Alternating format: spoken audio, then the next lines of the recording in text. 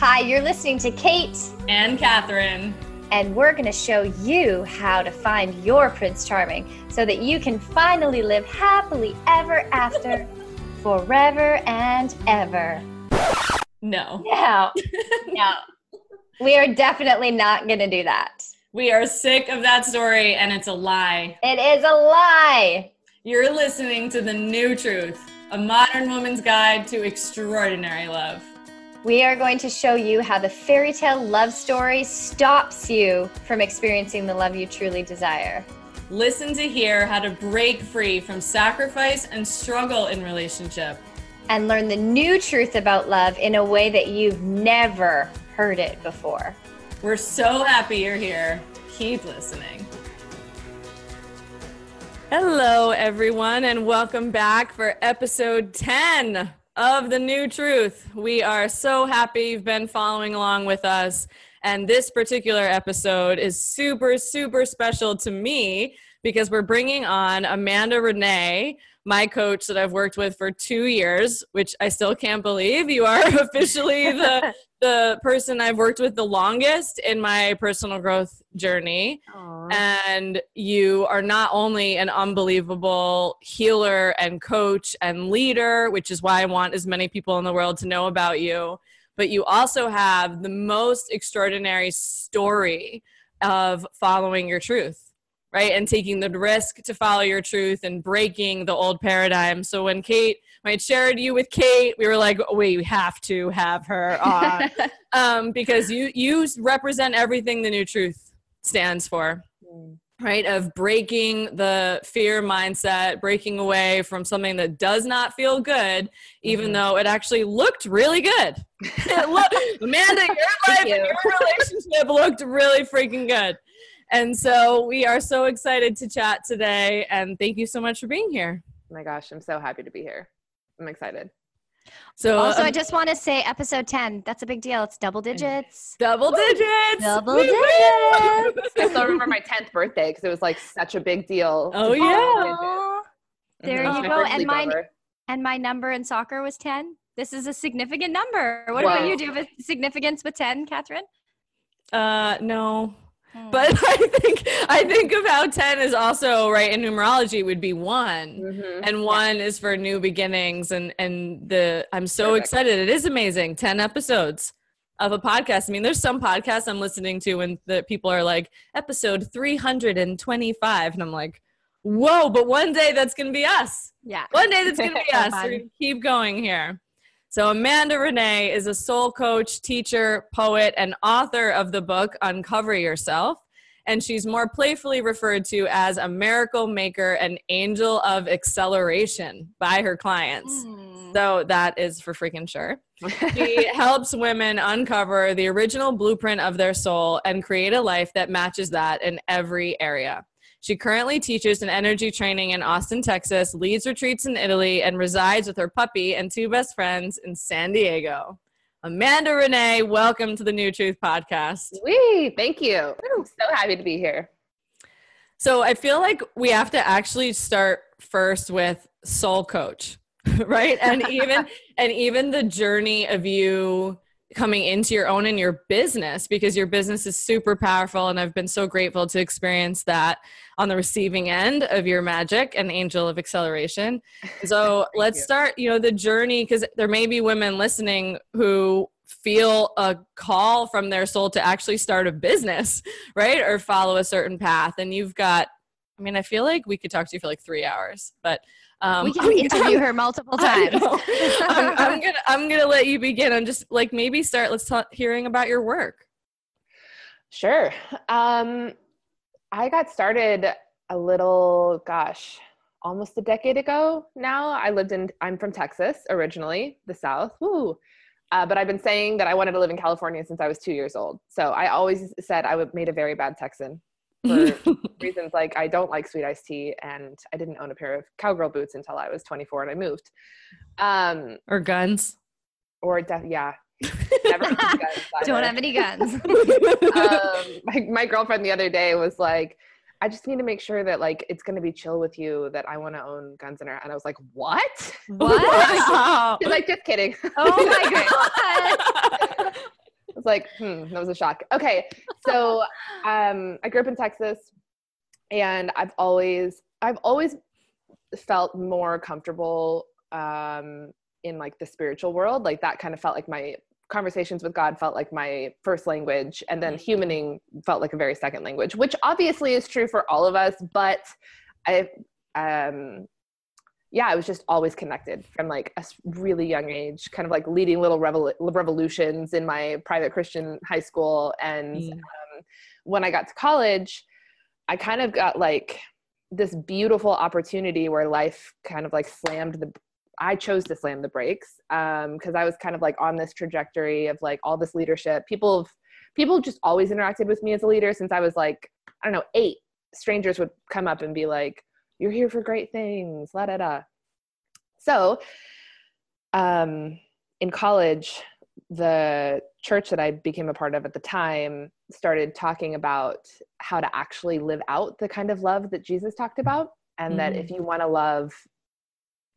live out enemy love your enemies as you love yourself, then you have to be able to like turn inward and love the enemies inside of yourself, which this was obviously like, especially now living in San Diego, not revolutionary, but at the time living in Texas, it was like, what? Whoa. Yeah. Yes. And then we talked a lot about finding our value from our performance and what we're able to produce. And I was like, holy shit, I have no idea who I am outside of my identity as a leader. And I remember the preacher at the time saying something like, if all you did was sit in a chair in the middle of an empty room for the rest of your life, God would still love you the same. And can you feel that way about yourself? And I was like, no, I can't. Wait, say that again, because I feel like that is so massive. I mean, there's so many just things that just in this moment of the way human beings place their value. Right. Yeah. The old paradigm is my values based on whether or not I have a heterosexual partner with a big fat engagement ring on my finger and beautiful, perfect wedding pictures. But say that again. If you have to believe that you can sit in if all you did for the rest of your life was sit in a chair in the middle of an empty room, God would still love you the same. And can you feel that way about yourself? And my answer for that was no. So I quit everything. In good Amanda Ranae fashion. Yeah. Don't do it big. So, which was really uncomfortable. But I just started this, I was 19 and that's when I first started this journey into my heart and soul. But I essentially I put aside a lot of my spirituality and I put aside all of my leadership. My parents were extremely worried about me. It was hard to answer the question, like, what are you doing? And be like, I'm just getting to know myself and like healing my heart and seeing what's really there underneath the surface, because I was this confident leader and on the inside I was so insecure and I was so alone because people admired me, but there was no way to connect because I didn't have that connection with myself. So fast forward, I spent my entire college that way. I didn't party, and it wasn't because I just didn't. Like, my friends and I just sat around learning how to be vulnerable and like connecting with our hearts and saying hard things to each other. So at the end of that, one of my professors asked me what I wanted to do. And at such a young age, already having had so much leadership and then stepping away from it and seeing how much was in there and how much no one ever engaged me like that, I was like, I want to be a heart consultant. And my professor was like, what's a heart consultant? I was like, well, I said, I want to be a heart consultant to high-level executives and CEOs. And he's like, what the hell is a heart consultant? Because I didn't know about life coaching because of Texas. And I was like, well, I want to be the person that addresses people and powers hearts and what's really going on for them and what's actually going on underneath the surface, specifically all the things that they sacrifice to get that success, and help them reclaim those pieces of themselves. I used to say this all the time. I just want to help people live fully alive, because so many of us walk around half dead and we have to go back and like feel all the things we shut off in order to have that full life. So that's kind of been my thing since I was 19, is I want to live fully alive. Have tenaciously pursued that for over a decade, which has led to a lot of interesting plot twists. But that is also how I started my business. So I ended up running a personal development company at age 23.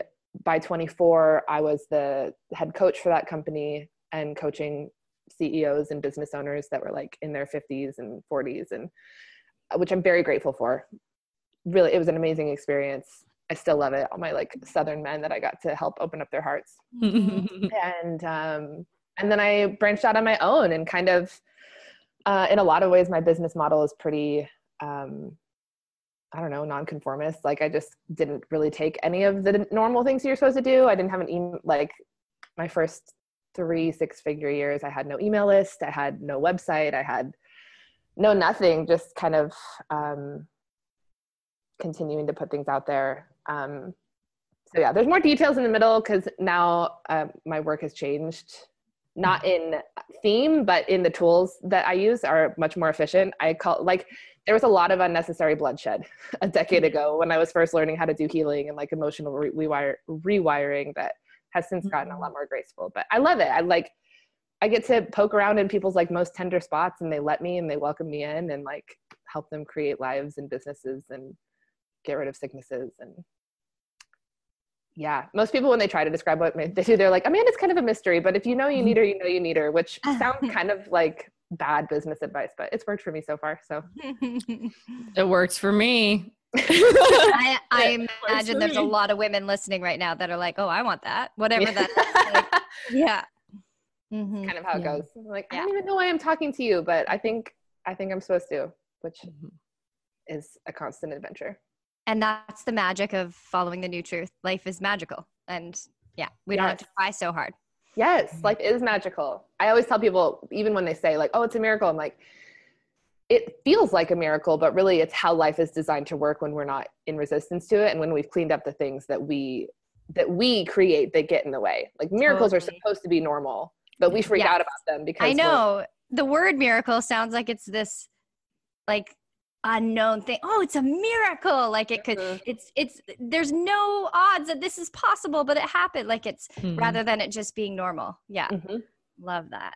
Or miracles only walk on water rather than the miracle of opening my heart in a moment after years of it being closed. Totally. And the new truth of following my truth. I mean, it's pretty remarkable.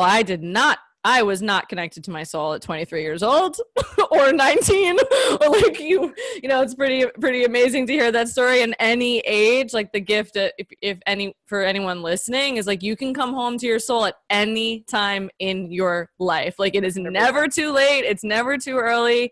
And what was the most magnetic thing about you was it was clear that that's from the place you lived, right? And I didn't feel like I was being sold some gimmick. I mean, Kate and I down the line are going to have a whole episode on like the gimmicks of the relationship coaching world, like the manipulative, make you want to vomit marketing, around the relationship coaching world. And that exists around business too. And it was like, no, you don't need to be manipulated into your greatness. Like, how about that?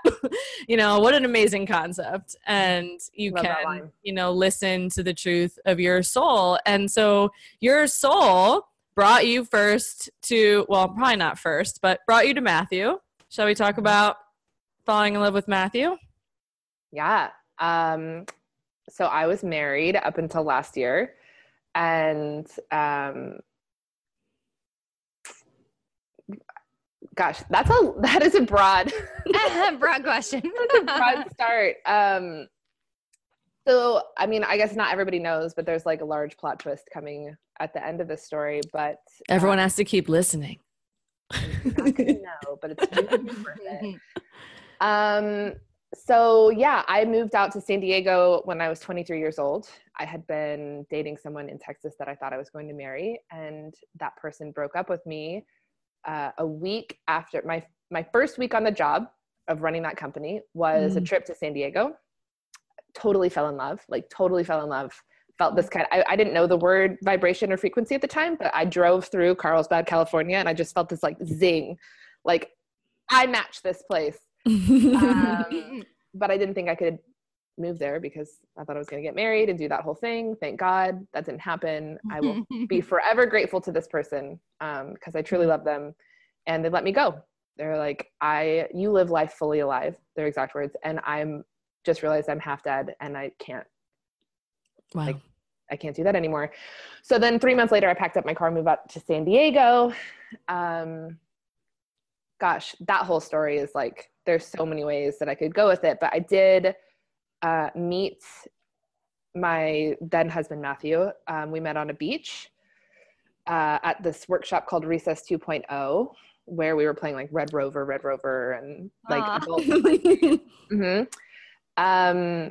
And I told him I liked his glasses, because if you're ever around me and I have a positive, I will tell you, like, you might get 80 compliments, because I'll just like accidentally keep going, which makes strangers feel really weird. Like, oh my God, and I like your nose and your lips look so great. I pick really good people to hang out with, because that's who Kate is. Also. Oh yeah, I do that too. And I'm looking like, oh yeah, and these are the people I hang out with. Yeah.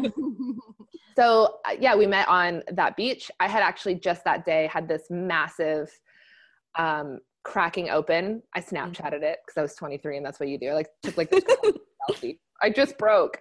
But I felt like I just broke, because I realized how much I had felt like the only way for me to be a leader and to even exist and function in the world was to be in my the masculine aspect of me, which I have like a pretty I know we all do, but like I prefer to live in a balance. Like I'm pretty 50-50 on feminine, masculine energy. But I realized how unsafe that had felt, and that I never felt safe to like receive strength from any men around me or any masculine energy outside of me, because I felt like I had to be that. And I just like lost it. Saw my whole life spin in front of my face, cried for 3 hours, and then went to this event. Mm-hmm. I did not think anything of it at the time when I met him.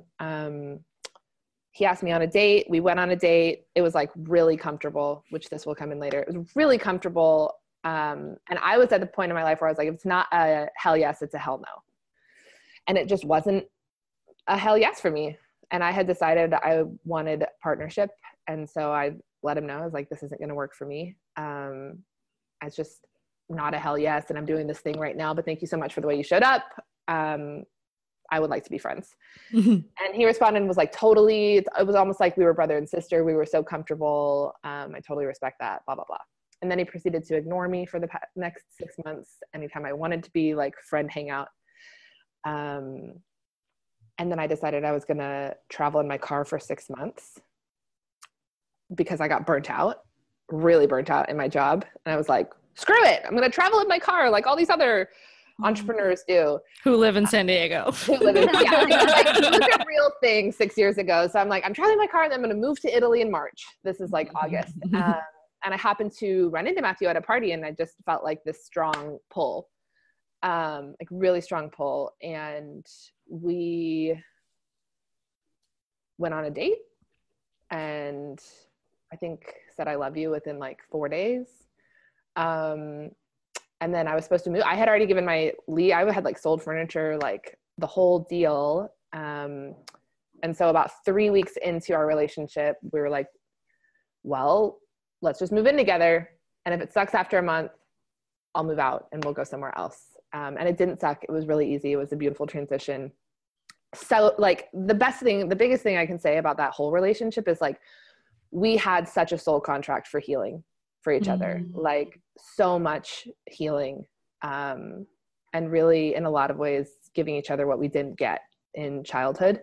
Also, you know, like triggering some of the things we got in childhood, but, welcome to relationship, everyone who's listening. Yeah. That's going to happen with every single partner you have.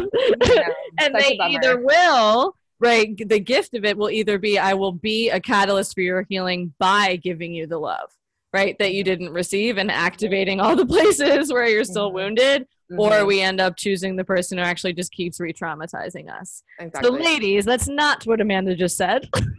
She said catalyst for healing. Yeah. But I want to like normalize that, you know, like that, because that's the new truth too.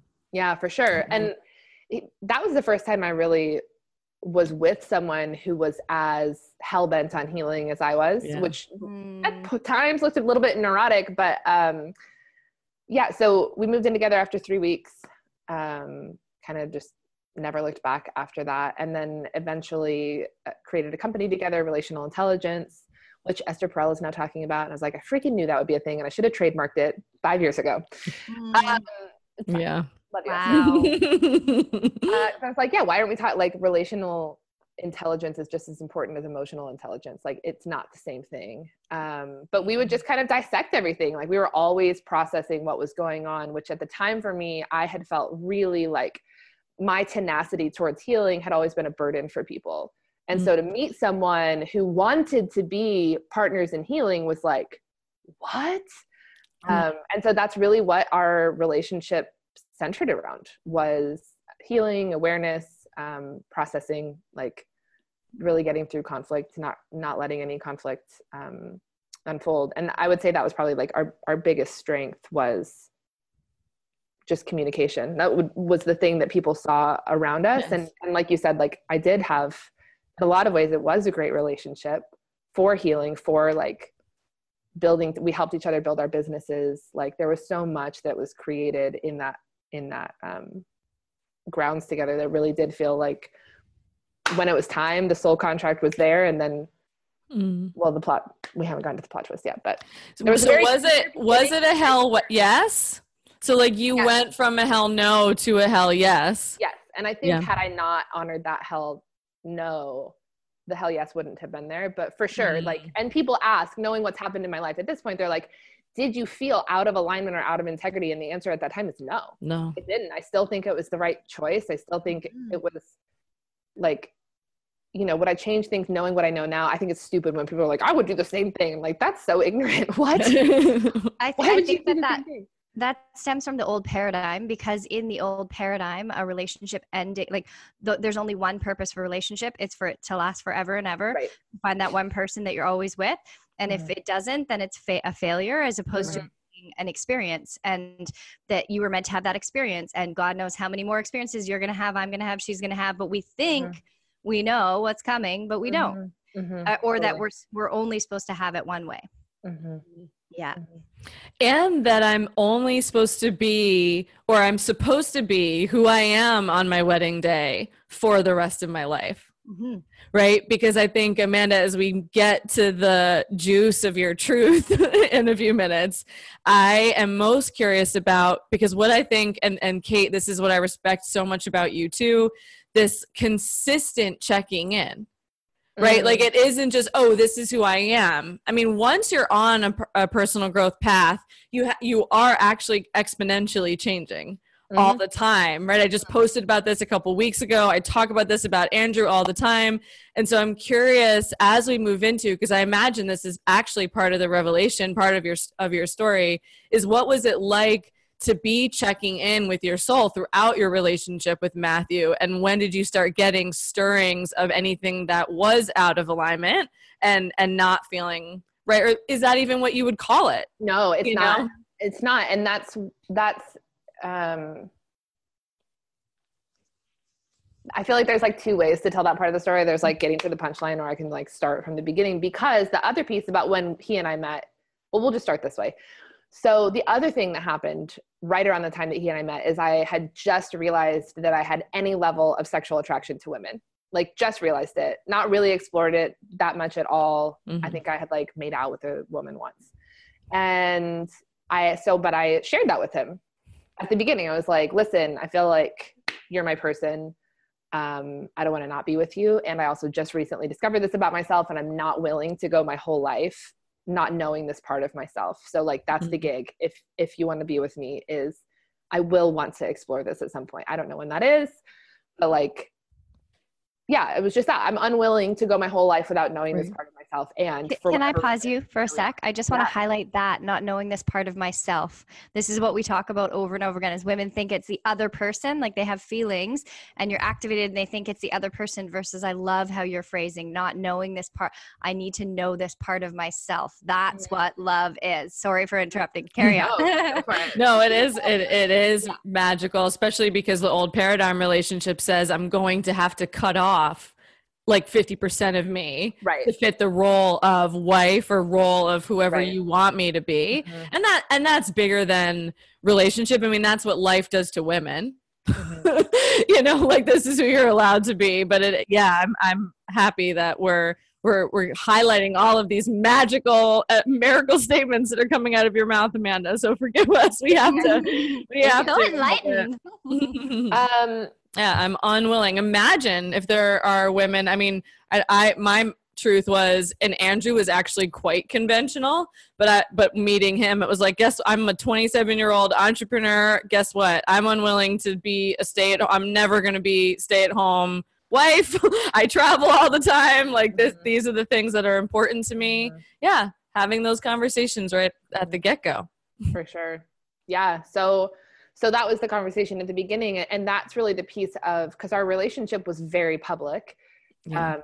And this was the one piece. And my life has always been very public. I've always shared my experiences and my journey, and kind of like been this path paver. And this attraction and having an open relationship was the one thing that I've ever kept private. And it never even felt like hiding up until when I was ready to not have it private anymore. And then it started to feel a little bit like hiding at the very end. But that was a dynamic in our relationship that our close friends knew about, but that really everyone else was unaware. So on the outside, we had this like very, maybe not traditional relationship, because our gender roles were like not traditional, but, kind of quintessential fairy tale. You absolutely were the idealized relationship too. Powerful people, two people who clearly loved each other. Matthew sang to you, all of your videos with him singing. Two people with on a personal growth journey. Like I would say on the receiving end of you two, it was the idealized relationship. I didn't necessarily project fairy tale, but it was, you guys were inspirational of what was possible for people. For sure. And I think, and that's the other thing that he and I both came into the relationship with, it is a strong need to have the ideal relationship. Yeah. Which it is also how like we got to the punchline at the end. But so you had asked, like, did it ever feel like, when did I know I was out of alignment? And it didn't ever feel like I was out of alignment. And this is one of the biggest things, that having had such a large revelation about myself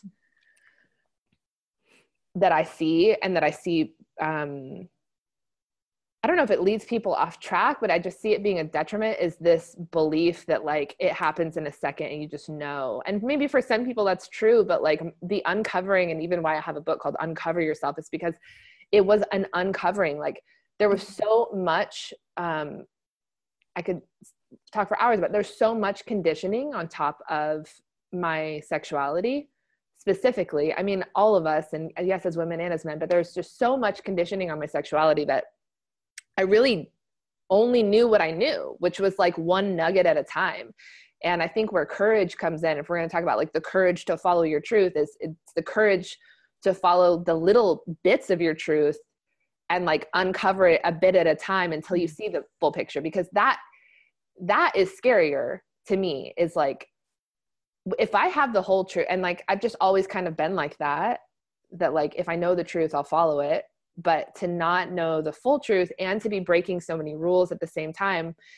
I was telling someone the other day, and actually when Matthew and I split, one of the things he'd said is, thank you so much for your honesty, because you could have just like, you could have cheated. There could have been so many ways that this played out that it didn't. And that's one of the things I'm most proud of, is there were so many just horrifying conversations that I had to have along the way to acknowledge what my truth was in that moment, and to make space for what I wanted, which was a growing attraction to women. What started out as like, oh, I think I'm bi-curious, when I was way back 6 years ago. And I remember one of my friends that was identified as bisexual saying it took her 2 years to even accept that she was bisexual. And I was like, damn, that is a long time. Like, that felt like a long time to be able to come to terms with something. And now I look back and like, that was 6 years ago. This has been a 6-year journey for me of really just getting one layer at a time. I think the difficult thing is I thought that I knew the truth. And so I would like, there were lots of times that Matthew would ask me questions and I would be like, all I had was my current understanding. And so I created so many contexts to help me make sense of what I knew and what I didn't know, which at this point just feels like, so the crescendo of all of this is we had an open relationship, but I had never really had any like full sexual experiences with women. I think for a lot of reasons, because I was terrified.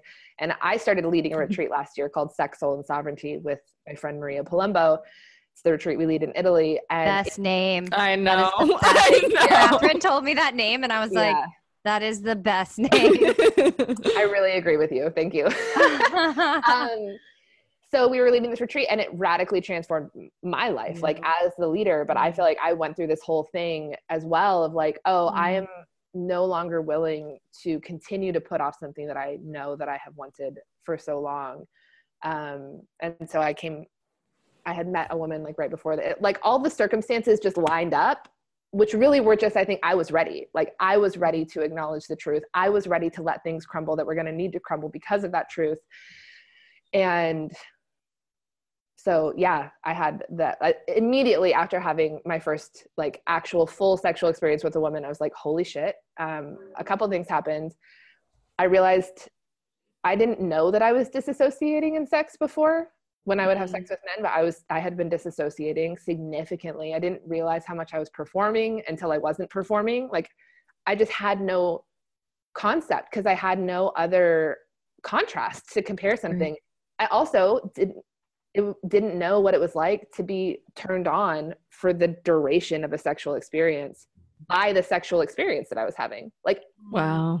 I did not know that was a thing. I had never had that experience. And the best way I know how to describe it is in my sexual history with men, I had to do so many mental gymnastics. Like and it's fine, fantasy, whatever, explore your fantasies with your partner, have your fantasies. I'm not saying like never but like always had to be fantasized. Always, yeah. In order to make it work. And I didn't know that it was possible to be like sexually stimulated and turned on by the person I was sleeping with and the sex we were having. I was like mind blown. And then it just felt so natural. I was like, oh, this is my, like, I don't mean this tongue in cheek, but like, this is like my mother tongue. Like this feels so natural to me. And I walked away from that experience going, it was a lot of experiences in a short amount of time. Like 30 years of not having the kind of sex that you want to have will lead to a lot of sex once you, but I walked away from that going like, oh, this is why people like sex. This is why it's not terrifying. So, cause the other piece of my story is I spent the past 6 years in like therapy and trainings and like so much money, time and energy, books read, trying to figure out why sex didn't work for me very well and why I didn't feel the way I heard other people feeling. And I just thought it was because I had all this Southern suppression because I knew I was a sexual person. And it wasn't until that weekend of those first experiences where I was like, wait a second, I'm not broken. Like I'm not broken and I'm not, I was suppressed, but just not in the way that I thought that I was. Yeah. And I just wasn't having the kind of sex that my body wanted, which was beautiful. And, you know, we were joking before we got on here about like the courage to fuck your life up or like the courage to blow it all up. And the truth is I didn't, like nothing exploded, which to this day I'm so grateful for. But I really think that the reason it didn't explode is because there were so many crumbs that had been followed up until that point. Yes. Like I didn't spend 6 years suppressing down the truth and trying to make it go away. Like there were definitely times that it felt so inconvenient. And I did wish that like, I wish I wasn't bisexual or I wish because that's kind of how my journey went. Like I'm bi-curious and I was like, no, I'm not bi-curious. I'm not curious. I'm attracted. And then you know, I thought that I needed a man and a woman because that was the context I created. So I was like, well, I have my husband over here whom I do love. I have unconditional love for this person, but I'm not going to be happy unless I also have a woman. And so I was like, oh, well, that's just me is I need a man and a woman in order to feel fully fulfilled. And then at this point, when I had like actually a full experience and a full weekend, I was like, no, I just am a lesbian that happened to fall in love with a man because I didn't know. And that was the other thing is like, I didn't know what sexual attraction felt like because that was so suppressed. Right. I didn't know that I could sit across the table from someone and want to have sex with them, just sitting with them. Like that was foreign to me. So people are like, well, didn't you know something was missing? I'm like, how'd you feel on your wedding day? Now, when I look back, it makes me feel weird because I can see what I didn't know at the time. You know, I can see like it feels pretty uncomfortable for me currently to look at any old wedding photos because I can see the disembodiment. Like, I can see what parts of me aren't online. Again, I still like I think it was a huge part of what led me here. But yeah, I didn't know. Like, I didn't realize that there was a level of romance and sexual attraction that's like really crucial for romantic relationships. And that's where the piece of like, we both really wanted to have the ideal relationship played in. Like, there was a lot that had to be compensated for because that was missing, which is a lot of and grand romantic gestures are beautiful. They really are. And if you don't have a like natural base level romantic attraction and sexual attraction, then like you're going to have to add a whole lot more to fill in those gaps. Anyways, that was a big spaghetti bowl of. Wow. This is so beautiful. This is one of my favorite stories I've ever heard. I almost am at a loss for words. I love how you tell the story, and I love that you said at the beginning that you haven't even told it that many times, so you don't even know how it's going to come out. But that even in uncovering your truth, because this is something we haven't really spoke to, and it's so perfect that it's come up, but like even in an uncovering your truth, that too isn't going to happen right away. Like some moments we have a gut instinct and it's like now run or leave or don't go to that party or whatever the thing is. But how, when it's a really big truth, that it can take time and it to me, it just feels like you kept watering the seeds, the seeds were planted, you kept watering them, you kept tending to the garden instead of just, abandoning it or jumping ship and that's why you didn't have to blow up your life. It's so beautiful, like the most honoring of self journey there is. And of course, when you deeply honor yourself, you're honoring everybody else too. Like that's actually the most honorable thing to do, is honor yourself, because that was the most honorable thing you did for your husband too. Yeah. And that was a big piece of, I think, what allowed me to admit it to myself. Because again, we were pretty parental in our unconditional love of each other. Like he gets just forever all the credit in the world, because he did walk that journey with me and had his own stuff and was by no means perfect, but like that was an unconventional, to say the least, 5 years of navigating that behind the scenes, and all the cultural do's and don'ts that kind of had to come crashing down to do that. And he did really help me heal my acceptance wound with my family, which was, I really believed that if I wasn't who my family wanted me to be, I would not be part of the family. And there was like a certain, we have a few key experiences that teach us that. And so through the whole journey, but also the other pieces. So I came home from this weekend and the next morning shared those revelations with him. We went on a morning walk, and I was like, listen, I didn't even say like the words "I'm gay." I just said those things of like, I didn't know how much I was disassociating or performing, but like how I feel is like, this is why people like sex.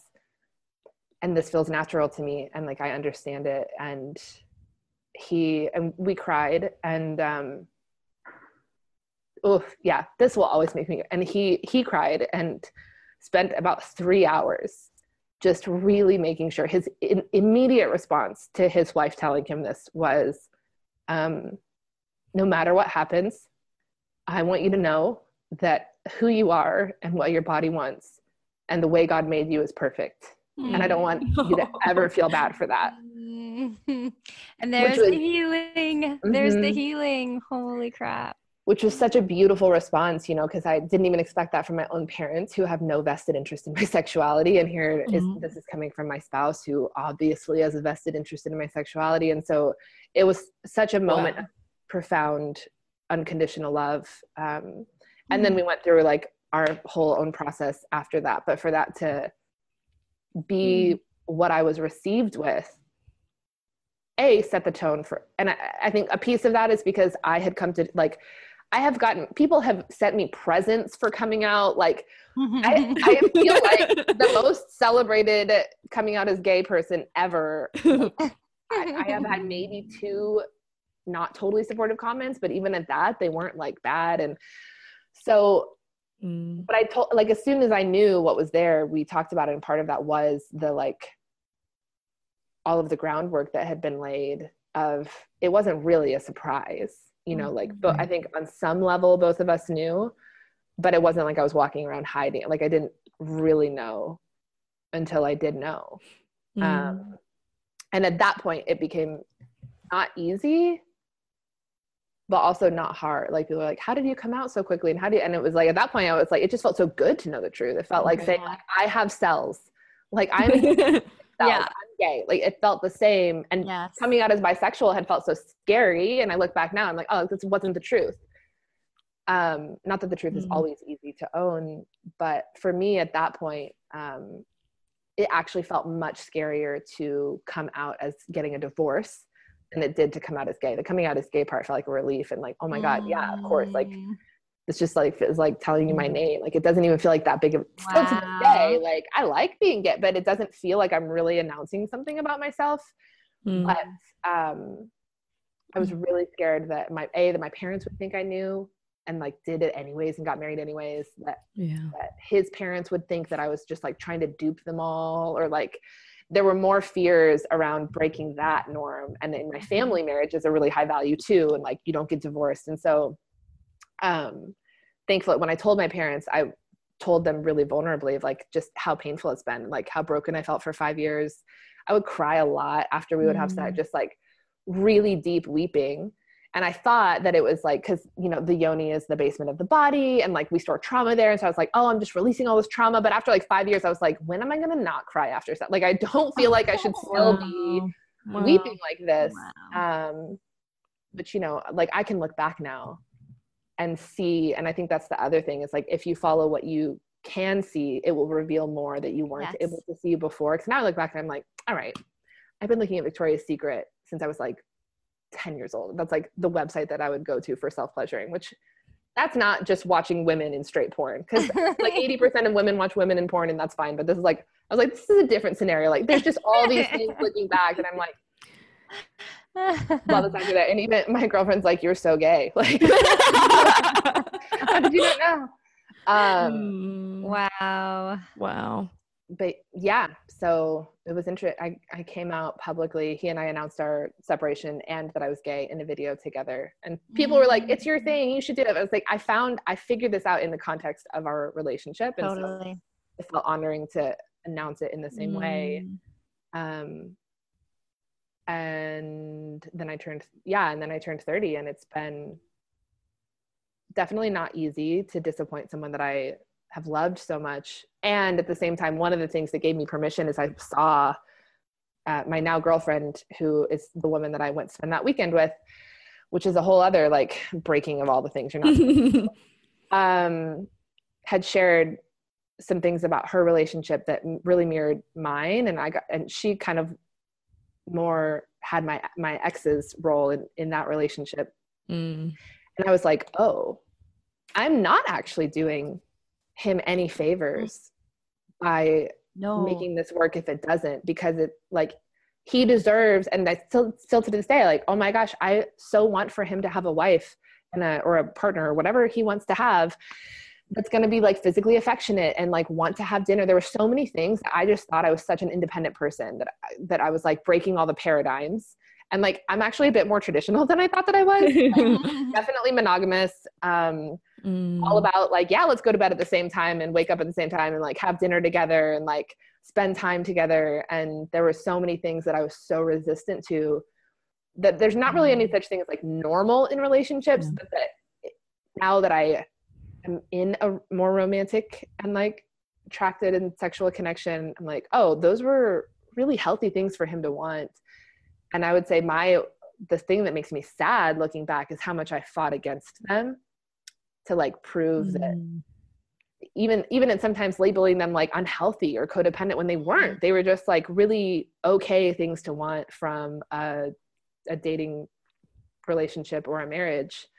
But seeing that was the piece of what allowed me to let go as well. Because I also didn't want, to hurt him. Like I wanted to be a good partner, and I got a lot of value from being a good partner, since that was like a large piece of what was going on. But that was, I don't know that I still I don't know that he'll ever see it that way, or maybe he will, maybe he won't. Sometimes in like moments of clarity, that's kind of how we both see it. But as far as the that's why I said like the soul contract for me was so clear. It was like, boom, like very clear start date. And like my wedding ring never felt bad for a single day. I never assumed we weren't going to be together for a single day until that day when I was like, oh, I'm gay. This is irreconcilable. Yeah. But up until that point, it didn't feel misaligned to be together, which makes me sad thinking about like that I was okay with having that level of dissatisfaction in an area of my life, like especially sexually. Mm-hmm.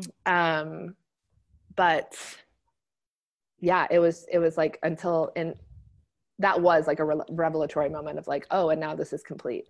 I mean, this is a story of healing and what I believe love actually is. Mm-hmm.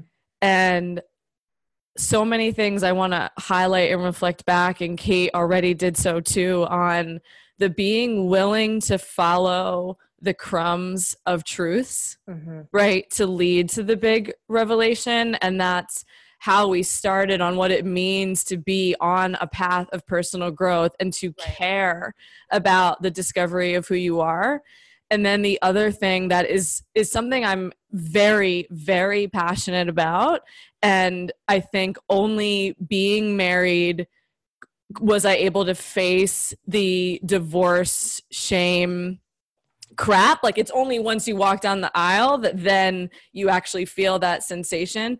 Yeah. But I think it's incredibly important because Kate and I have shared, well, Kate especially, because this isn't every single one of my clients' truths, but Kate has shared a lot about clients of hers that it's like, on my wedding day, I knew I was making the wrong decision.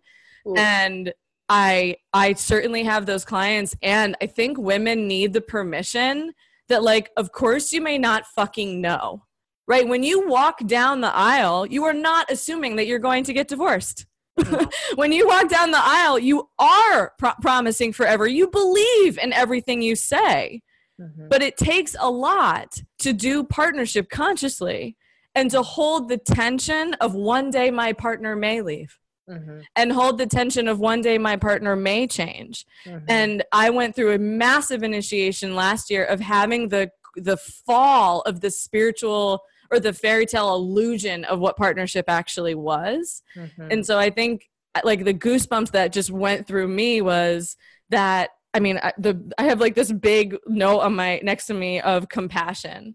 Like the way you are telling the story is healing me because you're telling it from the most extraordinary compassion. Like no shame, no judgment, no caring. And I'm sure you've done your work around it, which is why, you can, but I also think this is who you are because I've known you for 2 years intimately. But I think there's women, because people could be doing this about boyfriends. Like maybe you didn't get married, but of course, when I enter a partnership with someone, or girlfriend, right? Partnership, mm-hmm. I assume the best.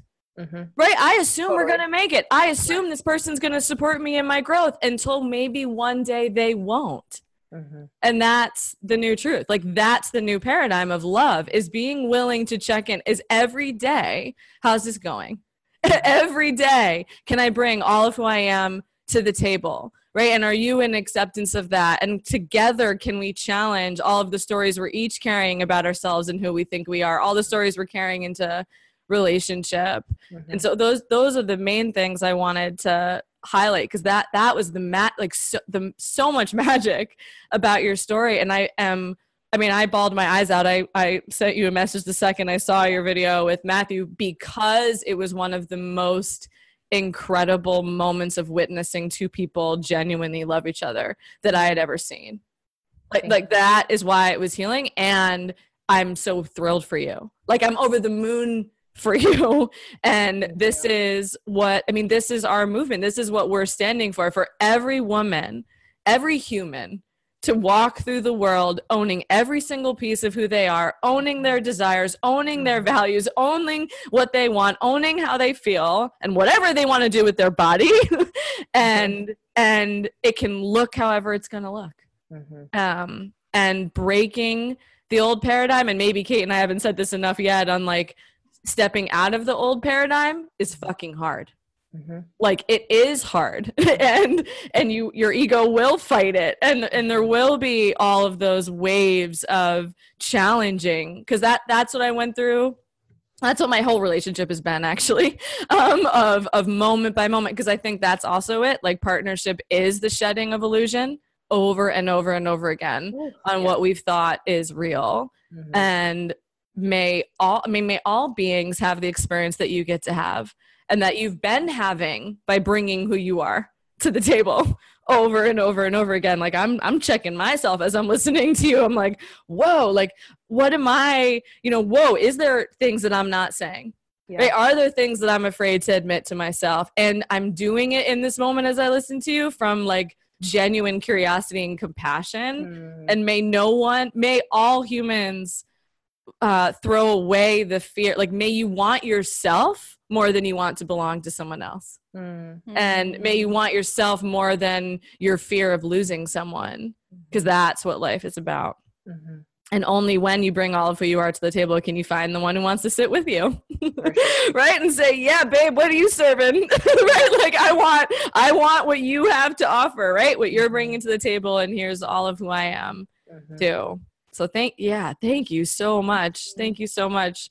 So I love this story so much for so many reasons. There's so many. I feel like I'm going to listen back, and we could probably do multiple episodes on digging into this, and all the things that women are going to resonate with, and the permission that just telling a story gives other people. Like it is unbelievable just hearing someone else's story. There could be thousands of women, millions of women who listen to this who realize, oh, wait, I've been lying to myself and thus lying to my partner. That's most old paradigm relationships is we just lie all the time, starting with ourselves, to ourselves. And I just wanted to speak to the piece where you talk about feeling responsible for the other person and just not wanting to hurt him. And of course that comes from such care and love. And I really believe that, I said this earlier, but when we make choices that are in our truth, that it's actually the most honorable thing for everybody else, because your relationship, exactly the number of days that you were with him was exactly the number of days that you guys were meant to be together and to get everything that you were meant to grow and heal. And like, there's so much that he got to experience from being married to you and being in relationship with you. And now it's just about changing the container of your relationship. It went from being in one container to another. And I really believe, like the old paradigm, it's like we own each other's souls, and you're mine now and you're mine forever. And it's got to look this way, versus in the new paradigm, we're all on our own soul journey, and we have no idea how long people are going to come in and out. And that's the beauty and magic of life, is that we don't know. And that the more we can lean into the experience, which is what you did, and really go into it and allow the story to unfold as it's meant to unfold. When you're following your truth, that's when life opens up and magic happens.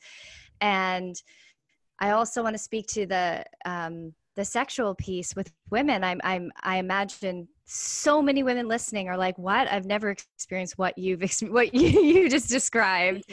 And so I love the like, keep just leaning in and listening and listening and listening. And I love the word courage, because in French, coeur means heart.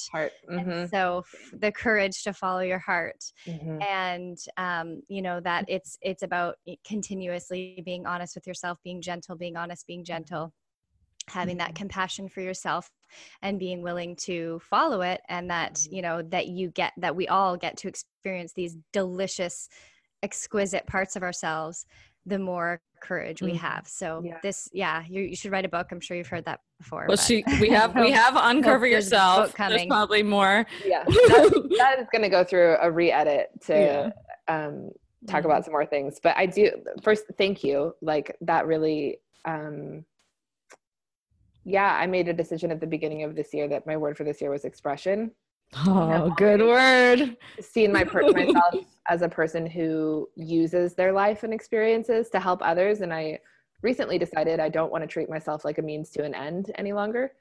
And so it's been kind of this experiment of like, if I just express myself and my story, and just let that land how people want to. So having my story received like that does mean a lot. And it is one of the reasons I'm excited to share it, because I didn't, sexual orientation is not my only path. Like I am not by no means going to like have this become my life purpose. And as a men presenting woman, I, who didn't hate having sex with penises, to be explicit, it didn't do it for me, but I wasn't repulsed. I didn't hear anyone that was any gay women talking about it in a way that I could resonate with. Like, I just heard a lot of repulsion to men. And I was like, I guess that's not me.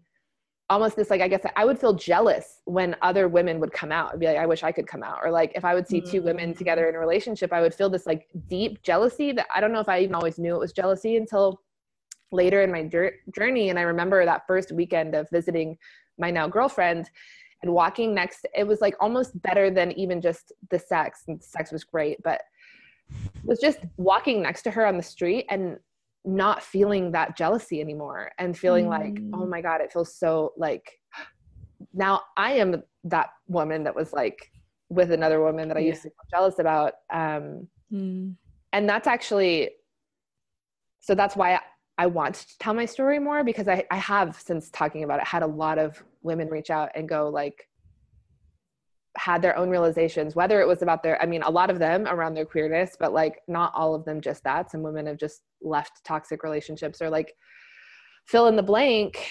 Right. But I think, our stories do matter a lot. And that's why I love sharing it. And the other piece I would say is I was sitting here thinking about it. And one, I've had this interesting experience of getting to know myself all over again. Cause like, imagine you're not into women and all you dated was women your whole life, and you never really have felt true sexual attraction or like romantic. So I feel like I felt like a teenager in some ways, like all the things I knew about relationship, I'm having to relearn. Yes. It's totally different when you're like in it. And like I never felt jealousy before, ever. I was like, my friends would be like, how are you so evolved? Like, how do you not feel jealousy at all? Obviously we had an open relationship. Matthew didn't partake in that a lot, but like I saw him kiss women and like I was like, go for it. Partially because that like relieved my duties. Yeah. Sounds bad, but it's true. But the thing that's been actually harder for me to own, and talking about the courage to follow your truth, is looking like the person who left my husband for another person, because I met my now girlfriend Annalise in the context of our open relationship. With the story, that in itself is a crazy story of like fate. But not stopping seeing her, and he requested that I do, to like give time for our marriage to end, and having it look like I wasn't sad, because I wasn't that sad for it to end, because I wasn't in love. And so for me, I didn't go through heartbreak, which that was harder, of like looking like what do you, like, how can you not be mourning right now? Your marriage is ending. And really, I was fucking thrilled. Like, I felt deep relief, because I didn't realize how much anxiety I felt every day. Like, even just kissing, I'd be like, shouldn't I be feeling something else? And I'd ask, like, are you feeling something right now? And, he later admitted that he didn't find me extremely sexually attractive either, which I'm like, well, that makes sense that we picked each other, not because he's not attracted to women, but just like me personally. Yeah. But there was so much underlying anxiety for me in trying to uphold something that I did not know I was upholding, like, and just trying to be straight. Like, that was a deeply anxious experience in my body. And I had some friends say, like, even your face looks different because you just seem so much more relaxed. But I felt it when I was with you, because I went however many months between my first VIP day to 6 months later. Sitting next to you, I had that experience. It was, although I don't know if it necessarily like your face looks different, I think I said this to you, the way you felt, like being in your presence was a grounding. Like, I felt the roots of my body connect to the earth being with you. And I think that's how it feels with anyone who's living from like that's how it feels. True. And anxiety is often, right, a little call from the soul, like, hey, check in, Yeah. check in, come down and check out here.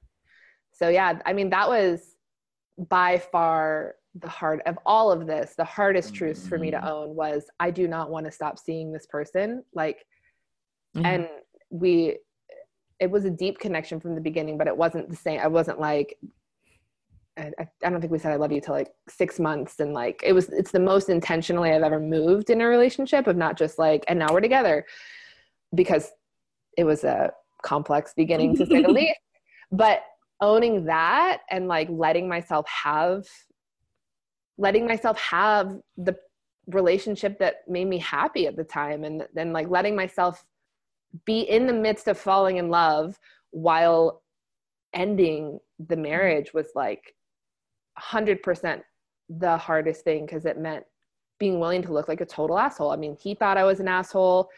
Most of my friends understood, but like 1 or 2 of them were like, I had to really explain why I wasn't going through heartbreak, like what, like kind of what my process was, and really just own for myself, you know what?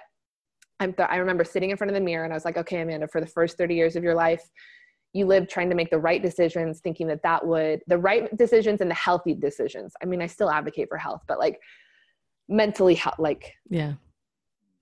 And thinking that would lead to happiness. And so for the next 30 years, let's just try picking the things that make you happy. That will probably be a better path to happiness. Write that down, everybody. But it was scary. You know, I remember one of my friends saying, why don't you just go to the ranch and like my family has a ranch and like spend some time with yourself. And I was like, I don't want to. Like, I know myself. I don't need to go through a time of mourning. I want to be in San Francisco with the woman that I'm falling for. That's where I want to be. And it did cause some eyebrows to be raised. And it did feel like that was actually the harder thing for me to stomach, and just realize like maybe being gay and leaving my marriage didn't make me look like the bad guy, but like asking myself, am I willing for people to think that I'm the bad guy in order to follow this truth particularly, which I'm like so happy that I did and so grateful, but it was definitely like, it's interesting to me that was the scariest part.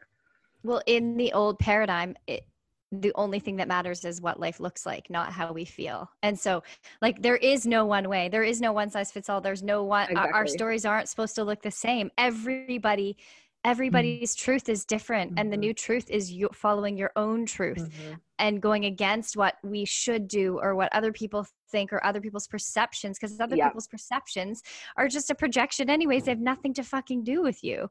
And so like you following your truth and you having it look however it's supposed to look for you is your truth, and that's your story. And it's just absolutely fucked. It's bullshit that we think our stories are all supposed to look the same, and that we're like, oh, you're supposed to be grieving for that. Like, if that's not your story, that's not your story.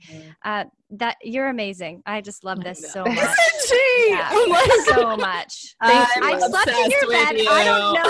I don't know Amanda super well yet, but I've slept in her bed. Not with her. Yes, we did stay with Catherine. That's amazing. Oh my God. Amanda, I don't know how much to like shout from the rooftops that the world needs to hear this episode. And the thing that so thank you so much for your vulnerability, right? Like, thank you so much.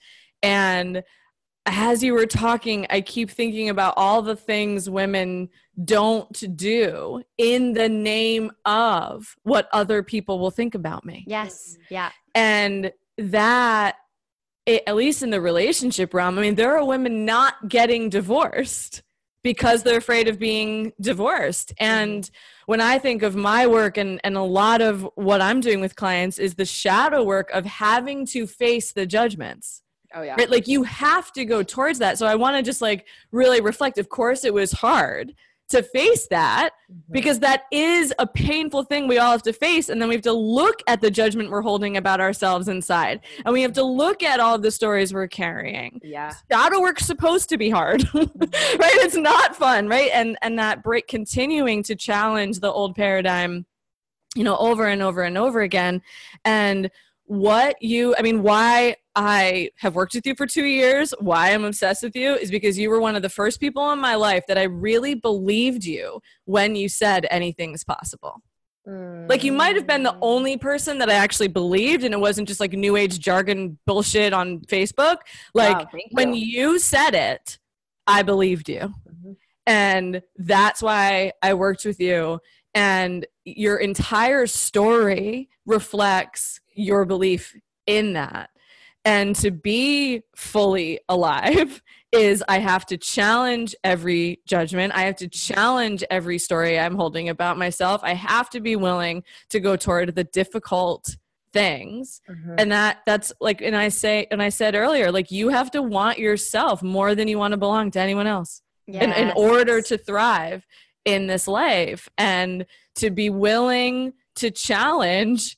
I mean, and it's moment by moment following truth, moment by moment challenging the stories that I have. And I can't even begin to describe what it's been like to partner with Kate. And I'm sure this is how you feel with Maria, like consistent reflection, right? Like someone holding you to what you say you want. Oh yeah, Maria and I just reminding you. I know, yeah, right. Like it's a big freaking deal. And, you know, Kate and mostly what we say is like, I can't believe we ever did this alone. Like, what was I thinking being an entrepreneur alone? Right? Rather than having a ton of people around me reminding what's true. And I mean, when I think of the initiation I went through last year with my husband being sick, it challenged my whole mindset of like what was supposed to happen in my life, my friends. God, this was not supposed to happen.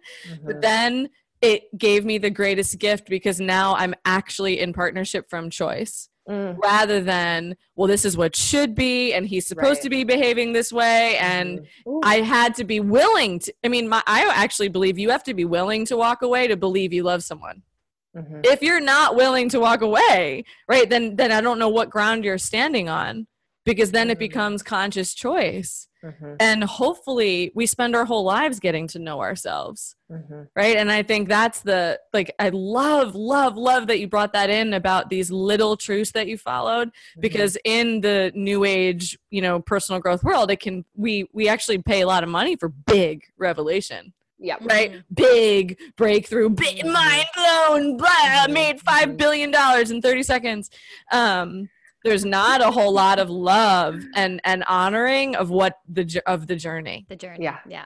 And your story has offered, you know, so much in that realm of honoring the journey. And then, that's what I wanted to say actually about what's possible is imagine feeling about sex the way Amanda feels about sex, everybody. Like, this play, like, talk about, this is now a whole other, you know, podcast on sexuality, but maybe we all have to attend Sex, Soul, and Sovereignty. Like, I'm ready to go to your retreat.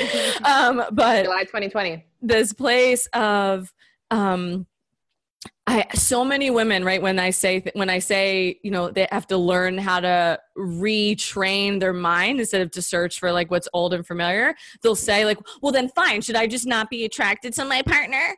Like, should I just look for the good partner then? And you are like, they have to throw out attraction, right? Like so many women do that. So many. Right? It's split. And I can't even tell you, my sisters tell me about their friends being like, oh, well, I'm not that attracted to my partner, but I found a really reliable and loyal partner. Okay. I want to speak to this, because this was one of the biggest things that being with Annalise has done for you have to talk about this, because this is having to let go of my own story around that. Like, I realized I wholeheartedly believed you can either have hot passion or a good stable relationship, and you cannot have both. Or you can have someone that's like really fucking sexy, which she knows this. I've told her, I really thought she was a fuckboy when I first met her. Like, she is smoking hot and like sex appeal for days. Even her photos, like my friends that are straight are like, I don't know, Amanda, just like the eyes that she gives. I'm like, I know, I get it.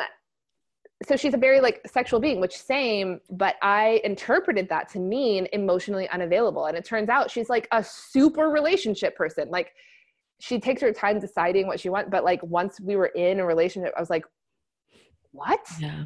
You're like this cuddly koala bear, but also, and given like, I would like to acknowledge we're still in the honeymoon phase, blah, blah, blah. But even in the honeymoon phase, I still didn't think that you could have a person that was emotionally available. I mean, my friends and I would say people that are really good in bed are usually emotionally Unavailable. toxic or like it's toxic. Or bad. Somehow. Right.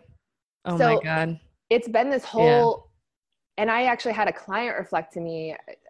There's a secret society that once women go through sexual insovereignty, they have the ability to join. And one of the women, and it was talking to me, and she was like, well, Amanda, like, you believe that you are allowed to have outrageous things in other areas of life. Why would it not make any sense? Why would it not make sense that you could have an outrageous relationship? Because of the old paradigm. Right. Because of the old paradigm. I was like, you're so right. I had been so eggshelly of like, surely this is too good to be true. Like, this isn't real, that like, you can turn me on this much. I can be this attracted to you. And you could be a good partner. Like, not a perfect partner, not a perfect relationship, but like a good relationship. Like, that was to have both. I did not realize how deeply I believed that you had to sacrifice one for the other. Every woman. I have never met someone who doesn't hold that belief. And no one's willing to wait. I'm 23 and a half and I need my ring and my wedding and my house, and no one's willing to wait. And I have mind-blowing sex with Andrew. When I kiss Andrew, I still get goosebumps up and down my entire body. And even when he was sick in a hospital bed, I was in love and turned on by my husband.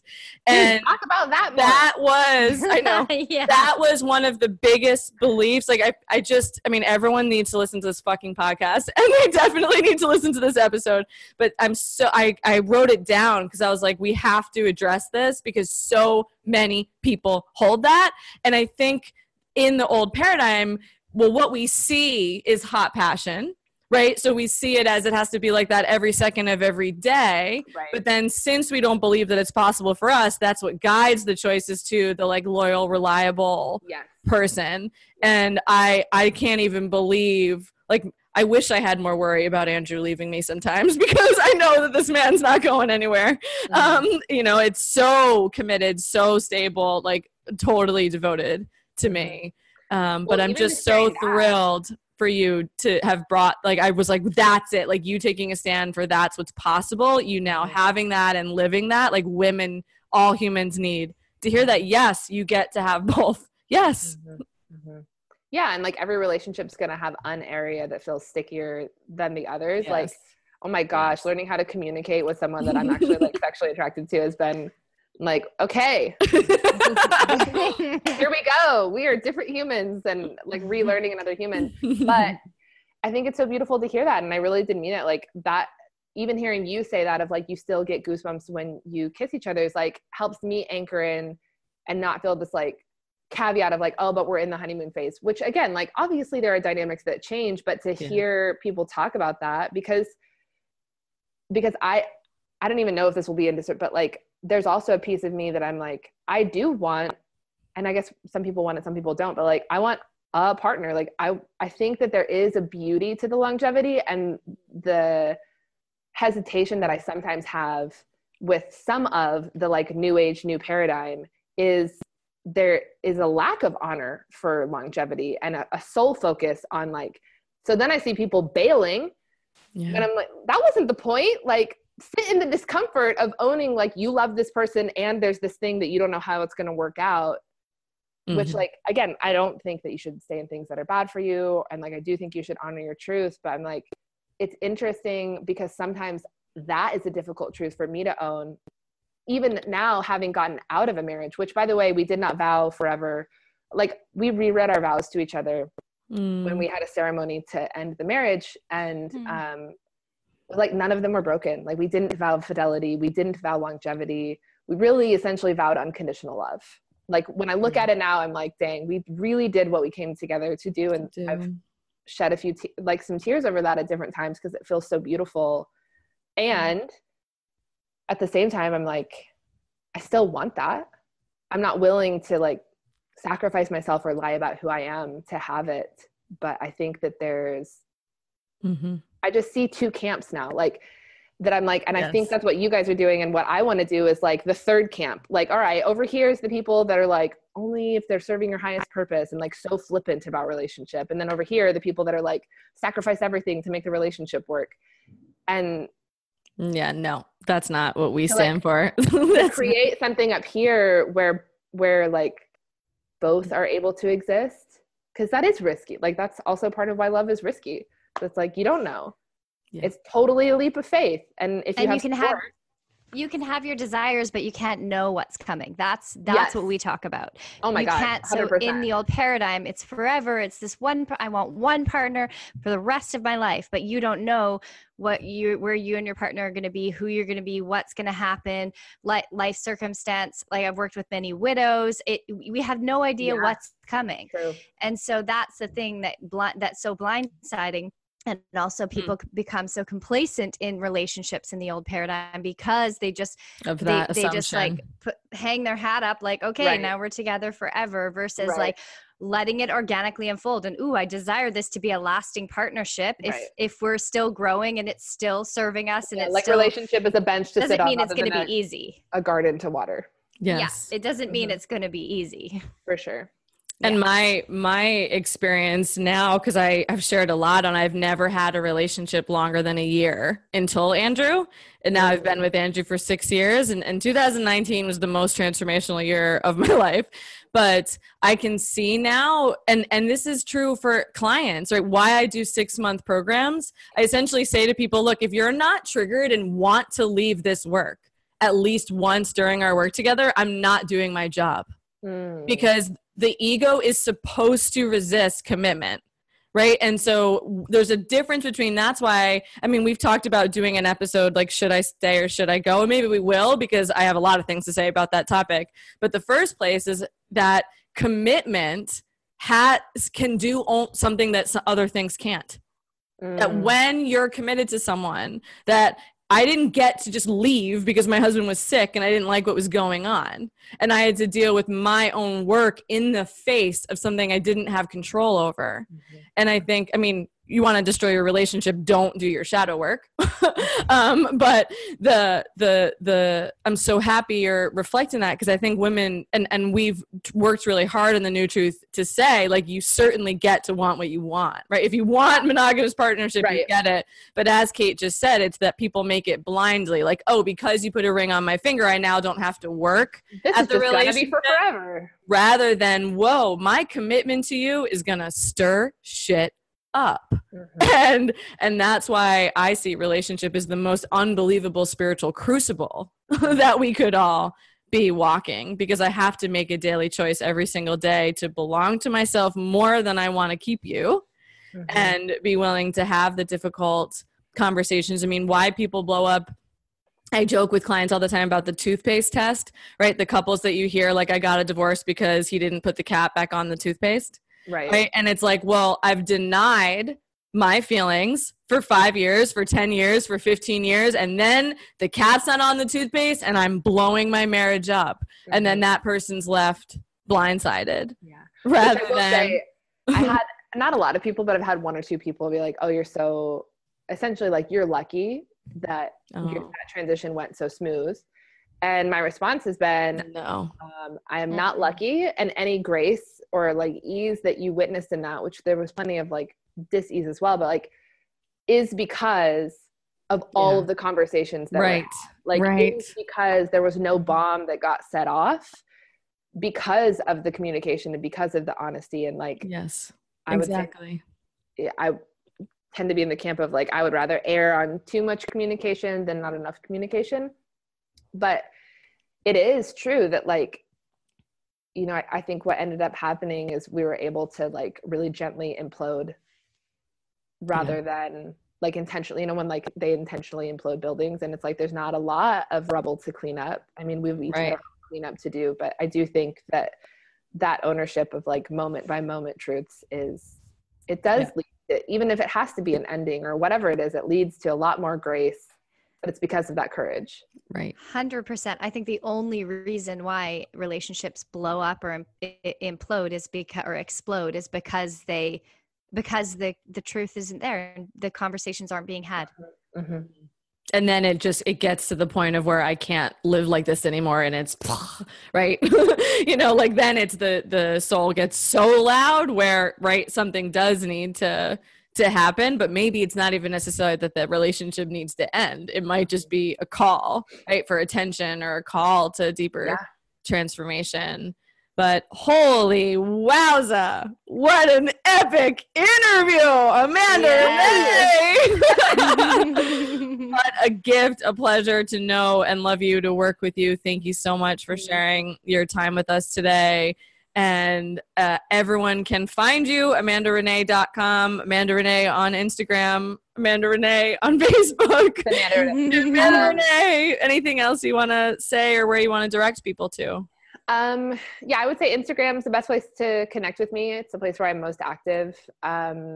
It's Amanda__Ranae. My name is spelled different than most Renae's. And yeah, that's just kind of how I run most things through my Instagram because I prefer that form of connection. But you're welcome to go check out my website if you want to. There's cool stories on there. Thank you. And we will post all of those links in the podcast notes. As always, if this interview moved you, please share with your friends. Really, this interview needs to be shared with the world. So go tell a bunch of people about it. Post it on your platform so more and more people can hear it. We are so grateful for a New Truth community. If you're not already in the New Truth movement group, please join us. And I imagine there'll be a lot of conversation to be had after this interview. And rate and review, subscribe. It makes such a difference. Kate, I love you. Amanda, I love you. Listeners, we love you. We wish for you, right, to follow the truth of your heart in small and big ways.